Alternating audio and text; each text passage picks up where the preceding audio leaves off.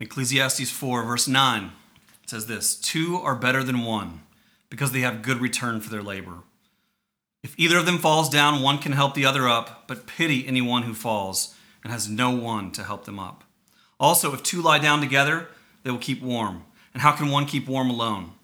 Though one may be overpowered, two can defend themselves, but a cord of 3 strands is not quickly broken. Let's pray. Lord, we come to you right now. We pray today that you would speak to us through your word, your powerful, mighty, eternal word, Lord God, that ushers us to a life that lives in the kingdom of God, in your kingdom, your eternal kingdom, Lord God. We thank you. We praise you. Speak to us today, Lord. In Jesus' name we pray. Amen. Good morning, Hope Church. It's great to be with you. My name is Justin Ross. If you don't know me, I'm a member of Hope Church, but you probably don't see me very often because 11 years ago this month, my wife and I were sent out as missionaries to San Pedro Sula, Honduras. But it is an honor to be with you. I'm humbled to speak to you today. 3 weeks ago, Jeff kicked us off by talking about strength in our lives. Then Meacham came in and talked about strength in God's promises and how that affects our lives. Last week, Logan did an amazing job talking about how being a doer of the word gives strength into our lives. What a powerful thing that was. Today, I want to talk to you about something that's really important to me, is strength in community and in relationships. And that's why we go to Ecclesiastes. We get this incredible picture of what it looks like to have strong relationships and strong community. But let's take a step back. Ecclesiastes is a very interesting book in the Bible. It's most likely written by Solomon, probably toward the end of his life. Let's remember Solomon was given this incredible gift by God to be one of the wisest man on earth. I mean, imagine that. Imagine being able to tell good from bad just by looking at it. He had this incredible gift from God, and he used it. He used it to guide Israel into incredible things through wealth and prosperity, but he also wrote to us. And so we're going to look at this today. One of the things in his wisdom, he was able to show us kingdom of heaven versus the kingdom of earth, good versus bad, eternal versus earthly. And so we're going to actually jump in Ecclesiastes again, chapter 4, verse 7. Here we go. And again, I saw something meaningless under the sun. There was a man all alone. He had neither son nor brother. There was no end to his toil. Yet his eyes were not content with his wealth. For whom am I toiling, he asked, and why am I depriving myself of enjoyment? This too is meaningless, a miserable business. Then he goes in and follows up with what we already read. Two are better than one because they have a good return for their labor. If either of them falls down, one can help the other one up. But pity anyone who falls and has no one to help them up. Also, if two lie down together, they'll keep warm. But how can one keep warm alone? Though one may be overpowered, two can defend themselves. A cord of 3 strands is not easily broken. He quickly paints this picture, which is so powerful, of a man who has everything. He has wealth, the things of earth that would make us happy, but he doesn't have meaningful relationships. And he looks up and he cries out, why am I toiling like this? I can't celebrate this. This is meaningless. Solomon calls it a miserable existence. And then he goes directly into what it looks like to have a healthy, strong relationship, which we're going to talk about just for a few minutes this morning. But so I have this question for you, Hope Church. Do our relationships and in our community, do they represent the gospel, the strength of the gospel of Jesus Christ to everyone around us? Or are they weak? Are they hurtful? Are they worldly? Are they filled with grief and things that pull us down so that we can't even be happy with what God has blessed us with? That is my question for you today that we're going to walk through. So let's jump back into the scripture. It starts out with our first point. Verse 9, two are better than one because they have a good return for their labor. This is not rocket science, guys. This is simple stuff. We are more productive together. Now, Israel at the time was probably very agrarian. They had farmers, they had textiles and things like that they were making, and it just made sense. Look, if we work together, we can do this. We can do more. We're more productive. And he's just pointing that out. Alone is more of a miserable, slower existence. Look, this is the idea. Teamwork makes the dream work. That's what we would say in today's age. So, number 1, more productive. Number 2, this is a really cool thing. If either of them falls down, one can help the other up, but pity anyone who falls and has no one to help them up, okay? This is an important point to me personally, okay? We get this concept of if you hurt, I hurt. If you win, I win. And it creates this symbiotic relationship between one another. Instead of being an individual all by yourself, it creates this picture of we're linked, we're together. If you hurt, I hurt. If you win, I win. If you fall, I'm here to pick you up. If I fall, will you be there to pick me up? When we first moved to Honduras, it was really difficult. This is 11 years ago, my goodness. 11 years, we moved to Honduras, and you're immediately just overwhelmed with cultural differences, language differences, completely new language to us, and then ministry where God show us what we're going to do. And we were living in a place, we were getting robbed pretty frequently. When we would leave our house, people would break in and steal things. It was kind of a crazy time, and we were starting to get discouraged. And a pastor in Honduras with whom we were working sat us down and looked us in the eye and said, listen, his name was Pastor Dennis Aplicano, an incredible man, looks us both in the eye and says, from here on, my house is your house. My bank account is your bank account. My car is your car. And I can't even express what that meant to me. We no longer felt alone. We knew that beyond the shadow of a doubt, he had grasped this humble, vulnerable, selfless position of if you win, I win. And he reached his hand out and pulled us up.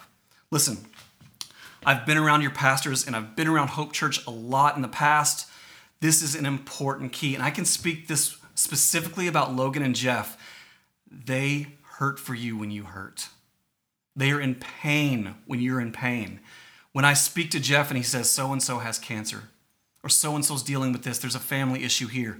If you look in his eyes, you know he feels that. And it's reflected in his prayers for each of us and you all as well. It's a powerful thing. I encourage you to return it to them, to the leadership of Hope Church. Come back and say, Jeff, if you win, I win. How can I help you win? How can I serve here? How can I do this? We've got the Joash chest coming up in a couple of weeks. Think about this. Hope Church is a beacon of light to other ministries. Lots of other ministries around. When you put money in the Joash chest, whatever the Holy Spirit leads you into doing, listen, that is making a difference all over the world and in small churches around Kentucky and everywhere. It is a powerful thing. I encourage you to adopt this mindset. If you win, I win. Is there someone currently in your life that you can look in the eye and say, listen, if you win, I win. My bank account is your bank account. My car is your car. It doesn't matter. Even my good car. We've all got a good car in the back. Even my good car you can use. I want you to pray about that. Is there someone in your life that you've got that? Let's move on. Number 3, also, if two lie down together, they will keep warm. But how can one keep warm alone? Just a simple idea. Cold is uncomfortable. Warm is comfortable. God put us in each other's lives to comfort each other during cold times. Now, let me just take a second and give you an attaboy, as Jeff would say. Okay? Hope Church is great at this.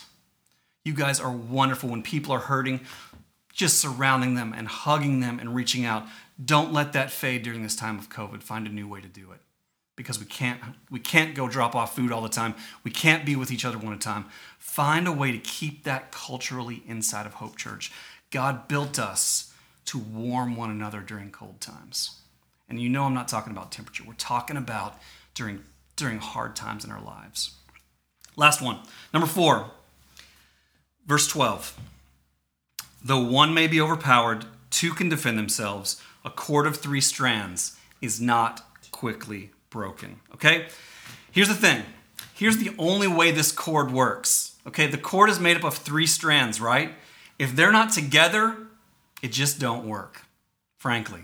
They have to be together. They have to be either wound or braided, and they are exponentially stronger. I hope that makes sense. It's the simplest idea. They have to be together. They have to be united. And when that happens, it basically becomes a new entity. And that's what the gospel of Jesus Christ is. When we're united as the body of Christ, we become that cord that is stronger than if we were individuals. Now, when we do mission teams in Honduras, we have people come down, and it's a lot of adults. Sometimes there's kids involved. We do these little team building exercises that help build the teams right when they arrive. Sometimes they know each other, sometimes they don't. One of the things we do is we separate them, and we get 3 or 4. I pick out 3 or 4 guys or girls, and I say simply, hey, make a good circle. And they kind of join up to one another, and they shoulder to shoulder make a good circle. I will go and then pick one of maybe an elderly team member or one of the youngest team members, and I will say, okay, here's what I want you to do. Go join that circle. Those are the only instructions I give. And this person will go and try to weasel into the circle, and the strength of that circle just automatically keeps them out, keeps that person out. Okay? Now, did I ever say anything to the effect of don't let anyone in the circle? No, I said make a good circle. And then I tell this person, go join the circle. And 100 out of 100 times, that person does not get in that circle. And I ask, why didn't you let them in? And they just thought, well, we just assumed that we were supposed to keep the outsider out. And it is a powerful statement of the mindset of letting people in and the heart that we as humans have in the brokenness of the sin we have. And so I want to go into a little time. Logan shared last week, John 10:10, the thief comes only to kill, to steal, and to destroy. Okay, now remember, Solomon would separate the kingdom of heaven from the kingdom of earth. One's eternal, one's temporary. Jesus did the exact same thing, except in a super powerful way.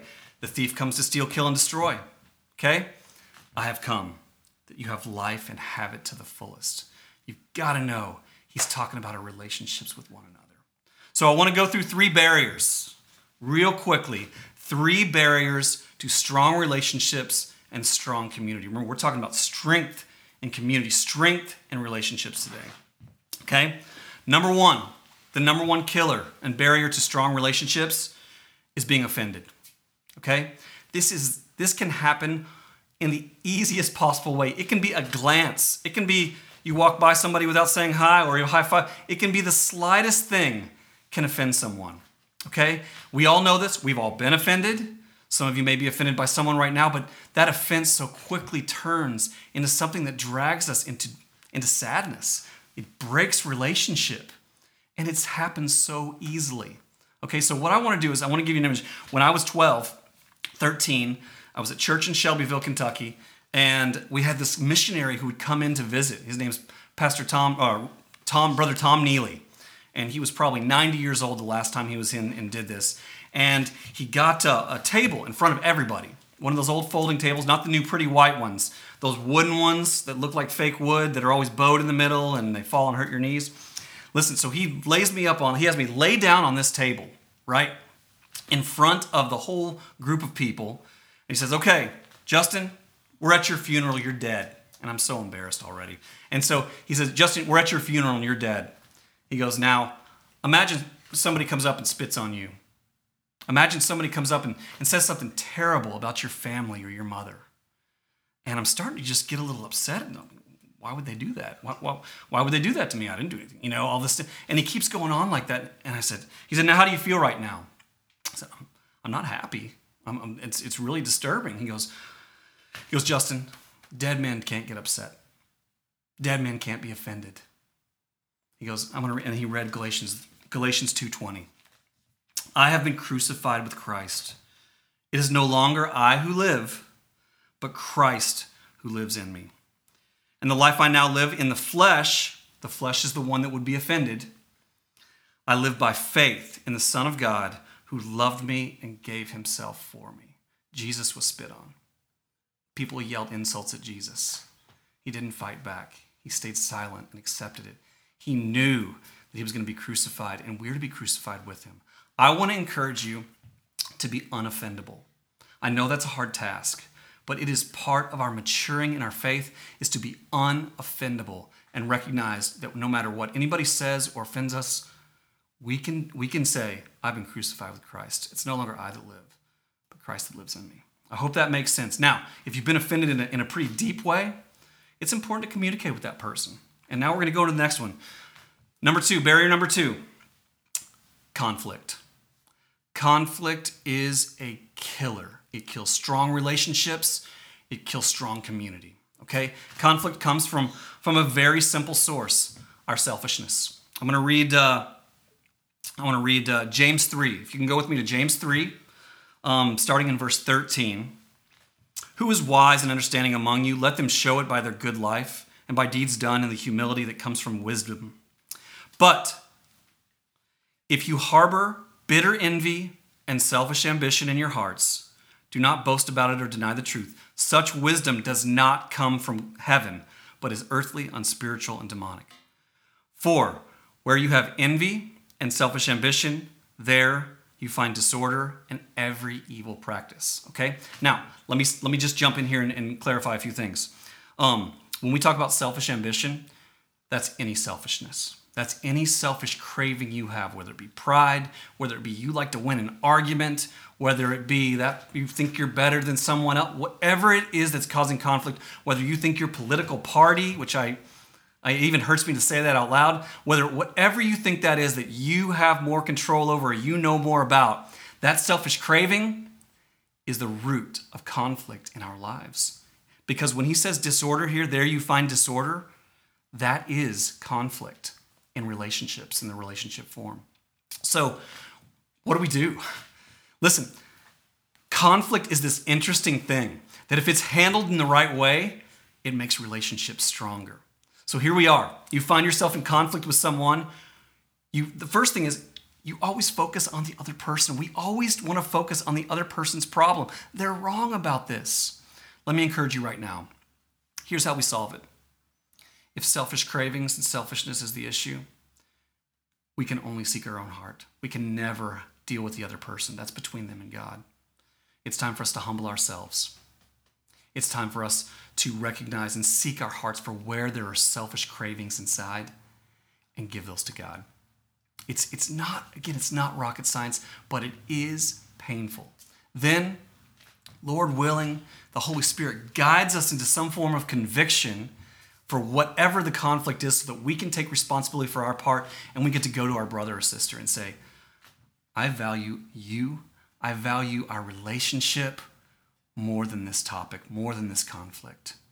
So I want to take responsibility for my part in this. I said this, I did this, whatever that situation might be. And you take responsibility, you give it to God, and I guarantee you will walk away with a stronger relationship. That's what we're talking about today. It's an absolutely beautiful thing. The third barrier. This one might sound a little funny, but it really plays a role in what's going on in our world today. Barrier number 3, feeling unworthy through comparison. Okay?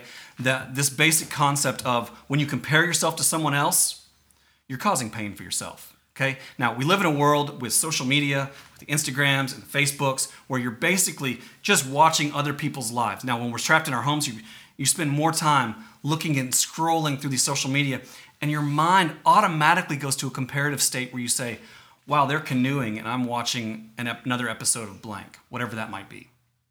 They're out there living life. What do I do? Whatever that might be, I want to encourage you one thing. Comparison has to stop. Comparison is actually like a competition.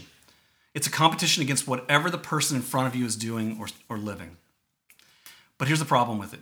Whenever you compare, you lose. That competition, you lose every time. So when you're comparing yourself to all these different people, you're going to find yourself in a situation that you're comparing and you're losing over and over again. It affects how you see yourself. And so you withdraw. How does that affect community? When you withdraw from people, from whatever's going on inside you, you become discouraged. You pull back. Netflix has this incredible documentary called The Social Dilemma. And it talks about the guys who invented Facebook, invented the like button on Facebook. They said, hey, we were in this room and we thought, let's do something positive in the world. People will post a picture, let's make it to where you can like it. That'll make people feel good. They had no idea that what they were doing was showing people, putting a metric in place to where they could show people, you're enough. You got enough likes to feel good today, or not enough likes. And they realize now what they did was so destructive because people don't get the likes they like. They feel bad about themselves, and it just goes into this spiral. Here's the thing. 2 Corinthians 5:17. We don't measure our lives according to what other people think. And comparison has nothing to do with it. Okay? We get this really cool picture from from 2 Corinthians. Okay, you ready? Therefore, if anyone is in Christ, he is a new creation. The old is gone, the new has come, that God was reconciling the world to himself in Christ, not counting men's sins against them, and he has committed to us the message of reconciliation. Okay? Here's why that's cool. You're a new creation. New creations eat differently than the old creation. This new creation, this life you have in Jesus Christ, cannot be fed by the old comparisons from the world. Don't try to feed your new life that. Your new life is fed by the Word of God, by serving, by healthy community. I encourage you, feed yourself the right things. Don't feed your new creation that's you. When you come to know Jesus Christ as your Savior, don't feed it the old kind of food. It's not right. You're eating the wrong things. Know that you're a new creation. You don't judge yourself by how other people live. You judge yourself by how God sees you, which is this beautiful child whom he loves so much. As we wrap up, I just want to say a couple of things. We get this really cool picture of Jesus when he's forming his disciples, right? He's picking them. He didn't pick all of the same people. It seems like just from reading in our minds, they followed him. They all just got along. They all agreed on everything. But in reality, I don't know if you noticed, he actually picked a tax collector. A tax collector was pretty much seen as a traitor in Israel at the time. Israel was occupied by Rome. And so you get this guy who is a Hebrew person, a Hebrew man, who is working for Rome to collect taxes against his own people. He was looked at as a traitor. On the other side of that, he had several zealots who looked at Rome as the enemy of enemies. They wanted Jesus to go and stomp them out and free Israel. They probably saw this tax collector as a traitor. They were daggermen. They wanted a revolution against Rome, and they had a traitor on their squad. Yet when Jesus was the focus, they came together. Catch that. When Jesus is the focus, they came together. What a powerful, powerful statement to make. As in Ephesians, Paul, for the first time, is addressing the church and the people who make up the church in all of these, in Ephesians, in Galatians, and Colossians. And prior to the early church, if you were going to worship, you were worshiping with someone that looked exactly like you, and someone that was the same sex as you, the same gender. They were exactly like you. But because of Jesus being who he is, the person he is, and how he unified us as one, for the first time in human history, we see Paul writing a letter and he says, children, obey your parents, fathers, husbands, wives, slaves. We see Gentiles worshiping. We see Greeks worshiping with Hebrews. For the first time in human history, we have a church circled around Jesus that is that is male, female, adult, child, slave, free, and of every race, all worshiping God for the first time. Okay? We come back to our original scripture. These three strands, okay, they have a purpose. And the only way these three strands works is if Jesus Christ is at the center of it. Because we have to be redeemed. Our sin is the root of all of it. These selfish ambitions, these painful things that we draw ourselves to as humans. But with Jesus, because he came, because he died on the cross for us, we're offered atonement for our sins. We don't deserve it. We deserve broken relationships. We deserve to die in our sin, but because Jesus came, we can get wholeness in relationships. Three strands, one purpose. And because Jesus is so amazing, he can reveal his gospel through our relationships. And more importantly, through the restoration of relationships. Maybe there's someone in your life. Maybe it's a coworker. Maybe it's a brother or sister. Maybe you're in a blended family. Whatever the situation might be in our lives, if there's a broken relationship, know that we need to bring Jesus into it and see wholeness come. It's such a powerful thing. And then what happens is the world around us sees that restoration happen, and it points them to Jesus. Romans 12:9. Love must be sincere. Hate what is evil. Cling to what is good. Be devoted to one another in love. Honor one another above yourselves. Honor one another above yourselves. What an incredible statement that I can look at you and say, I honor you. How can I serve you? If you win, I win. Let's protect our relationship because we value it, because it represents the gospel of Jesus Christ. I encourage you, Hope Church, as we close out. I encourage you, don't settle for weak relationships. Don't settle for a weak community. Know that God has a plan to use your relationships that are strong, that are powerful, that represent his gospel to the world all around us. Thank you so much. Grace and peace.